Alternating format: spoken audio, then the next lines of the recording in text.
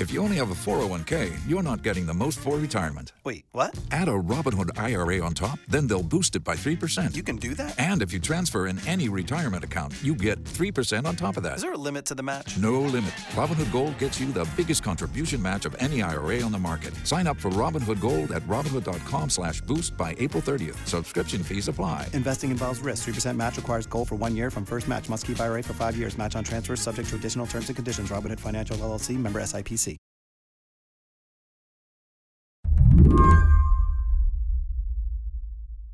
I could start this story about the way public universities are spending extravagantly right now. A lot of places. I could tell you about the colleges building esports arenas. I could tell you about the massive climbing walls that are no longer that uncommon. But for me, it was something much smaller that stood out. University of Kentucky's dorms. They don't have communal bathrooms. They've got granite countertops. They have full-size Tempur-Pedic mattresses. I never had a full-size bed in college. I still don't have a Tempur-Pedic bed. No. Melissa Korn is a reporter at the Wall Street Journal. And they are not going above and beyond. They don't have a lazy river in Kentucky. They do at a lot of other schools. A lazy river? Like, is that a man-made river? Oh, yeah. I need you to tell me about the lazy rivers. The most famous one is probably Louisiana State University. It's in the shape of LSU. It's quite a few years old now, and they are not unique in this anymore. When I was doing some reporting, we decided not to put it in the story because some of them had been around for so long. But there are well over a dozen public universities with lazy rivers, water parks. One university has an indoor grotto, like a 30-person whirlpool tub. I wouldn't mind going on vacation to some of these places. At University of Kentucky, they openly brag about how much they're spending. There are billions of dollars of new investments in the campus there over the past 12 years. Billions with a B. With a B. They boast on their website that they have spent the equivalent of $805,000 per day for 12 years. So who's footing the bill for all this? The students are footing a big part of the bill. Some version of this is happening at flagship universities across the country, where they're spending on the things you can see, like buildings and athletic facilities and things like that. They're also spending on things you can't necessarily see, like benefits for their staff and faculty and administrators. It's kind of this sprawl in every direction all at once. Today on the show, how spending began to sprawl across the country at public universities, and why no one with any power tried to stop it. I'm Mary Harris. You're listening to What Next? Stick around.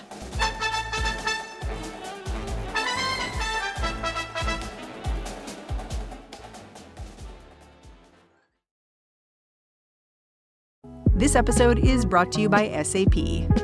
First, the bad news. SAP Business AI will not help you generate cubist versions of your family's holiday photos, but it will help you understand which supplier is best to help you roll out your plant-based packaging in Southeast Asia, or identify the training your junior project manager needs to rise up the ranks, or automate repetitive tasks while you focus on big innovations. So you can be ready for the next opportunity. Revolutionary technology, real-world results. That's SAP Business AI. If you only have a 401k, you're not getting the most for retirement. Wait, what? Add a Robinhood IRA on top, then they'll boost it by 3%. You can do that? And if you transfer in any retirement account, you get 3% on top of that. Is there a limit to the match? No limit. Robinhood Gold gets you the biggest contribution match of any IRA on the market. Sign up for Robinhood Gold at Robinhood.com/boost by April 30th. Subscription fees apply. Investing involves risk. 3% match requires gold for 1 year from first match. Must keep IRA for 5 years. Match on transfers subject to additional terms and conditions. Robinhood Financial LLC, member SIPC. Okay, I'm going to just kind of set us back to the beginning and just ask, why did you want to look into public universities and how much they were charging students and how they were spending that money? Why did that work appeal to you? So I've been covering higher ed for nearly a decade in general higher ed. And college has gotten more expensive, certainly. And even public universities, it's gotten more expensive. And I think one thing that was we knew it got more expensive, but no one ever really dug into the why or just made some general assumptions, but didn't have dollar figures to back it up. So we wanted to do a more rigorous, thorough analysis of this, of, okay, where is the money going? How has that changed over time? And has that changed as state funding dropped, or did schools just continue to fuel this growth with tuition dollars? And what did that mean for the students? So we focused on the 50 flagships, one from each state, in part because those are generally the oldest, best-known public university in that state. And they have a mission to be serving the citizens of that state and giving them an accessible higher education. What did you find out about when things began to change at these flagship universities? Like when tuition started really ramping up? Was there like a starting point for this? So we started in 2002, and tuition was steadily climbing then. In that first decade, 2002 to 2012, we saw a lot of increases.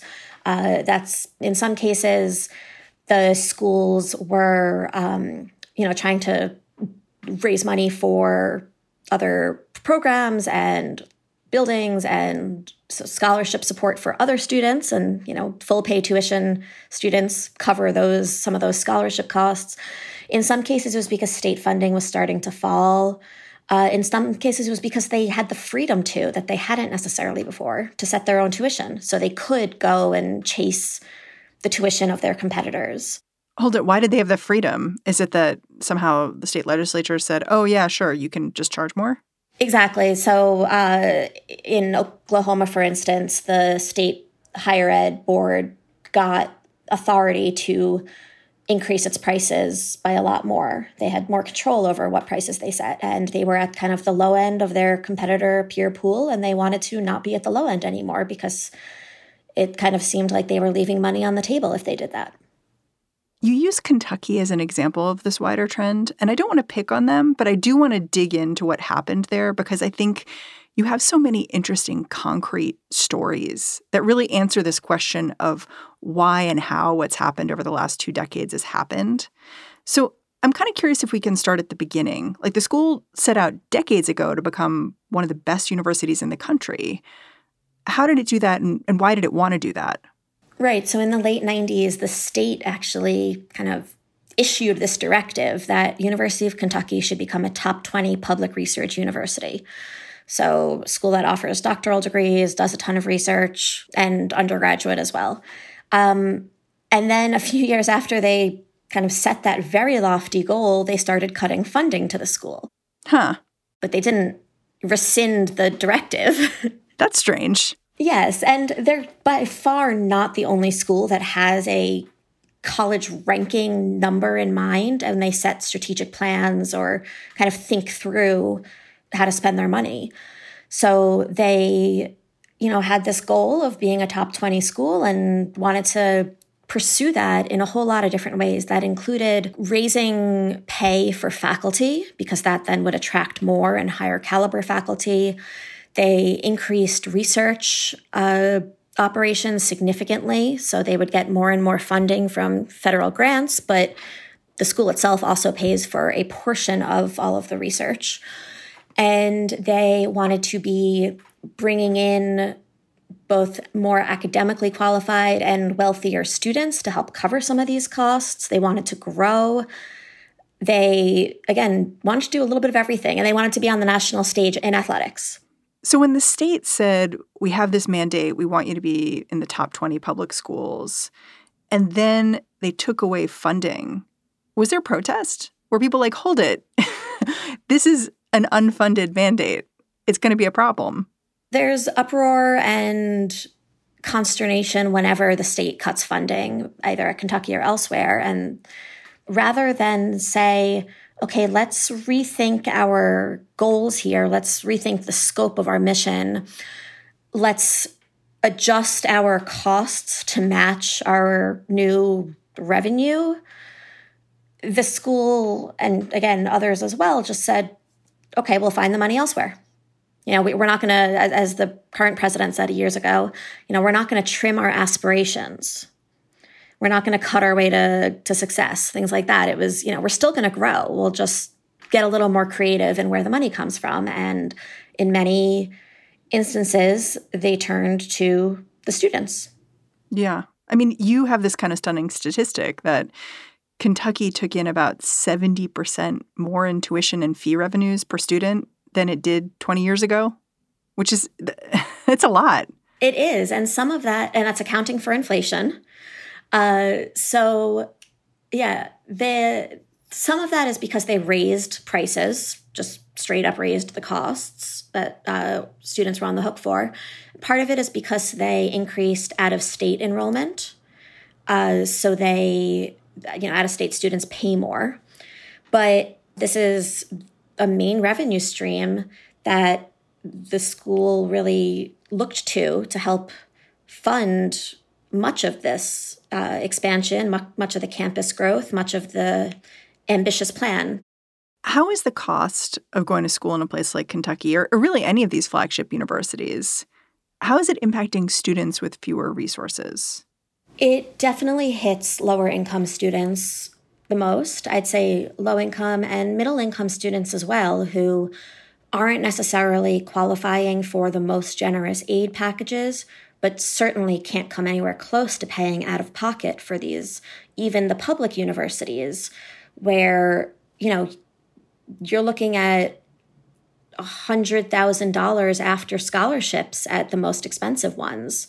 Over 4 years. Again, that's at a public university. You mentioned how Kentucky started this push towards charging more tuition because they wanted to be in the top 20 of public colleges and universities, and that they didn't quite get there. They missed the mark pretty badly, actually. They're in like the top 60. So when you talk to university administrators, do they think all this was worth it? Absolutely. They say, sure, that number was great. We're not so focused on that number now, that top 20 rank. We are focused on growing access, on growing our healthcare operation, on serving the state in lots of different ways. And we remain really ambitious, and we have done great things for the state. We have done great things for the students, great things for research. And, the board agrees. They continue to extend the contract of the current president. He's been there over a decade now. And he is one of the top paid public university presidents, I believe. It's written into his contract that his pay is tied to the top pay for other presidents in their athletic conference plus 10%. Sweet deal. How do the students feel about that? Like, I get it that the university is selling something here, right? They want to always be hustling here to get more students and to get more prestige. But the students who are paying these bills, do they feel like it's worth it? So many current students and recent graduates, people who are more intimately involved in the finances of the school, people on student government, things like that, they're frustrated. Say, I get that my school wants to look really pretty. I get that my school wants to be competing against, an Ivy or something, but I also get that that's my money they're using to do it. And that's adding up. And it just can't keep going in this direction. That said, they are still, students there. They chose to go there. They didn't walk away. So there remains this kind of opportunity for schools, right? As long as someone's willing to pay, they're likely going to keep charging what they do. After the break, why public universities' budget proposals sail through, even as they jack up prices.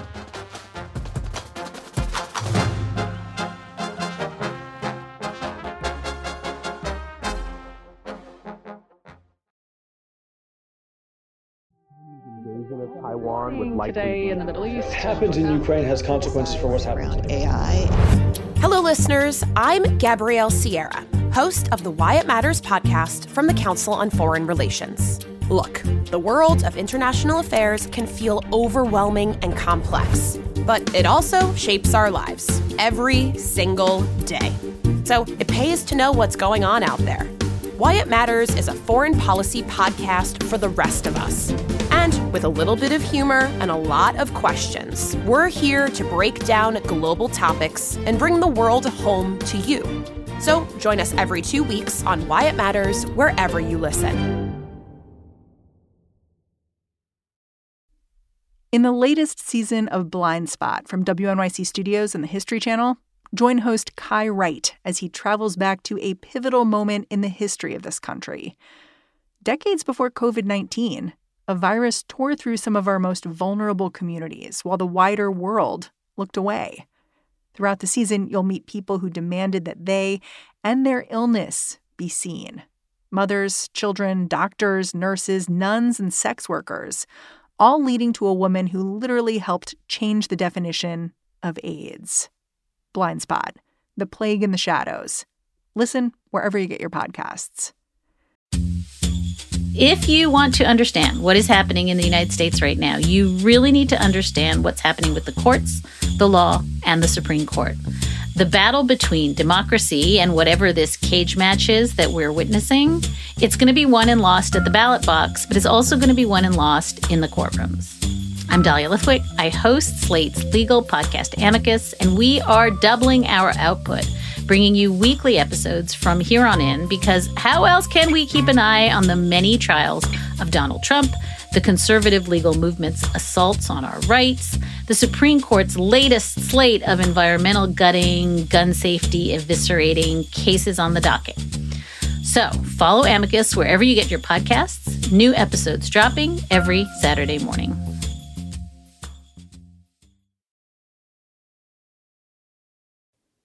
We've mentioned some of the incentives that drive these flagship universities to raise their tuition and spend lavishly, it seems like. But I want to dig into those a little bit more. Like, how does charging students more mean that you're going to change where you are on the college rankings? Like, how does that all come together? Yeah, so the granddaddy of the rankings, U.S. News and World Report, has for a long time and continues to weigh in its ranking and consideration things like spending per student. You are rewarded for spending more on categories including academics, research, and student services. Student services is a very broad bucket of things and can include admissions and academic counseling, tutoring and cultural programming, things like that. So there is a very clear incentive. If you're spending more on these things, you may get higher marks in the ranking. If you pay your faculty more, you will get higher marks in the rankings, because that faculty salary is another thing that they consider. They look at class sizes and, smaller classes. You need more instructors to teach those classes, so that is more expensive. There's lots of little things besides just the straight up spending per student category, where having more money to throw at the problem will help you. You've also kind of picked apart this excuse some universities have used, which is that they're not getting funding from the state, which I say excuse, even though this is obviously real. Like, if you're getting less funding from the state, you need to get funding from somewhere. But what did you find when you dug into this reasoning? Just to see, like, is that what they're doing here? Like, is that what's happening with these tuition costs? Yeah, so we looked at the state appropriations line item in the school's financial statements, and we looked at tuition revenue line item, and we looked at kind of how those have changed over time. And what we saw is that at the median school where state funding fell, for every dollar they lost in state funding, they earned $2.40 in tuition revenue. So again, they filled that hole and then they just kept going. This was not just to to offset the losses at the state level. This was to offset those losses and then grow a whole lot and have just a ton more money coming in to do with as they saw fit. Did anyone have a fix for what's happening with these flagship universities? Like one thing that stood out to me reading your reporting is that a lot of these places have boards overseeing them, but they aren't really doing much to control spending as far as I can tell. Right. They have boards. Whether or not they're overseeing the schools, I think, is potentially debatable in some cases. There's not a ton of accountability here. You've got, in many places, the boards are appointed by the governor. They are, political. They are sometimes people with great business skills, financial acumen, but that's in the private sector. The business of running a school is just quite different.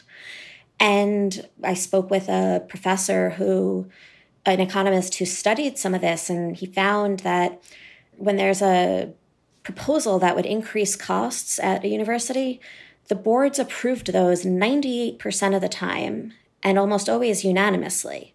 There's no dissent. There's no, do we really need to do this? Let's rethink that. And there's, if it gets to the board, it's going to be approved.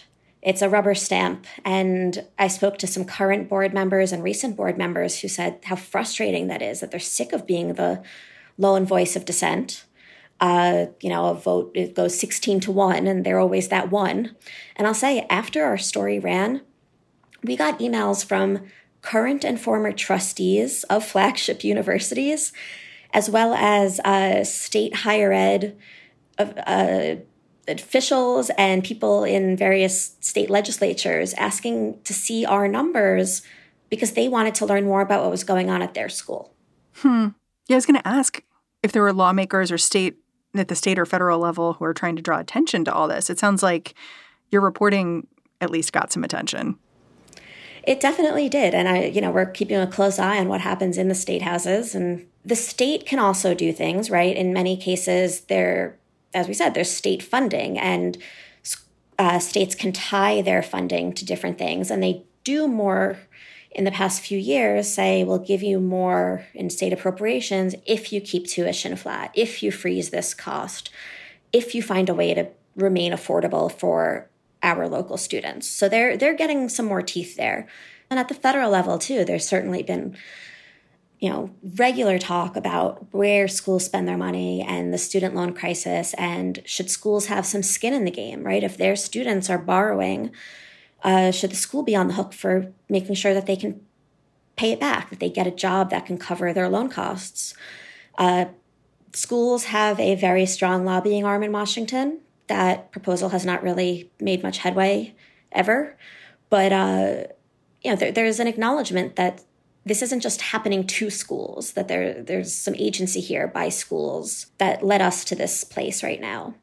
Honestly, it's interesting. I was reading your reporting, and it seemed to me in some ways that what was happening here was the natural outgrowth of the system we've built for higher education. Like, college rankings reward spending, and we've told kids that college is one of the best ways they can become employable in this economy. And then there's easy money available to students and their families in the form of college loans. So it seems kind of obvious this is happening. Like, we've almost set up a system where there's no way it wouldn't happen. Right. There does seem to be some inevitability here. That doesn't mean it's the way that the direction it always needs to go, in the future. But it's certainly, there were signs that we were heading toward this for a very long time. And I don't think people who study higher ed are shocked to know that this is where we ended up because of the various incentives, the easy funding through student loans, parent loans, the fierce competition. Everyone is competing for the same students and the same dollars, and they are not competing on price. Melissa, I'm really grateful for your time. Thanks for coming on the show. Thank you. Melissa Korn is a higher education reporter at The Wall Street Journal. And that's the show. If you're a fan of what we're doing here at What Next, the best way to support our work is to join Slate Plus. Go on over to slate.com/whatnextplus to sign up. What Next is produced by Elena Schwartz, Rob Gunther, Anna Phillips, Paige Osborne, and Madeline Ducharme. We are led by Alicia Montgomery with a little help from Susan Matthews. Ben Richmond is the Senior Director of Podcast Operations here at Slate. And I'm Mary Harris. Thanks for listening. Catch you later.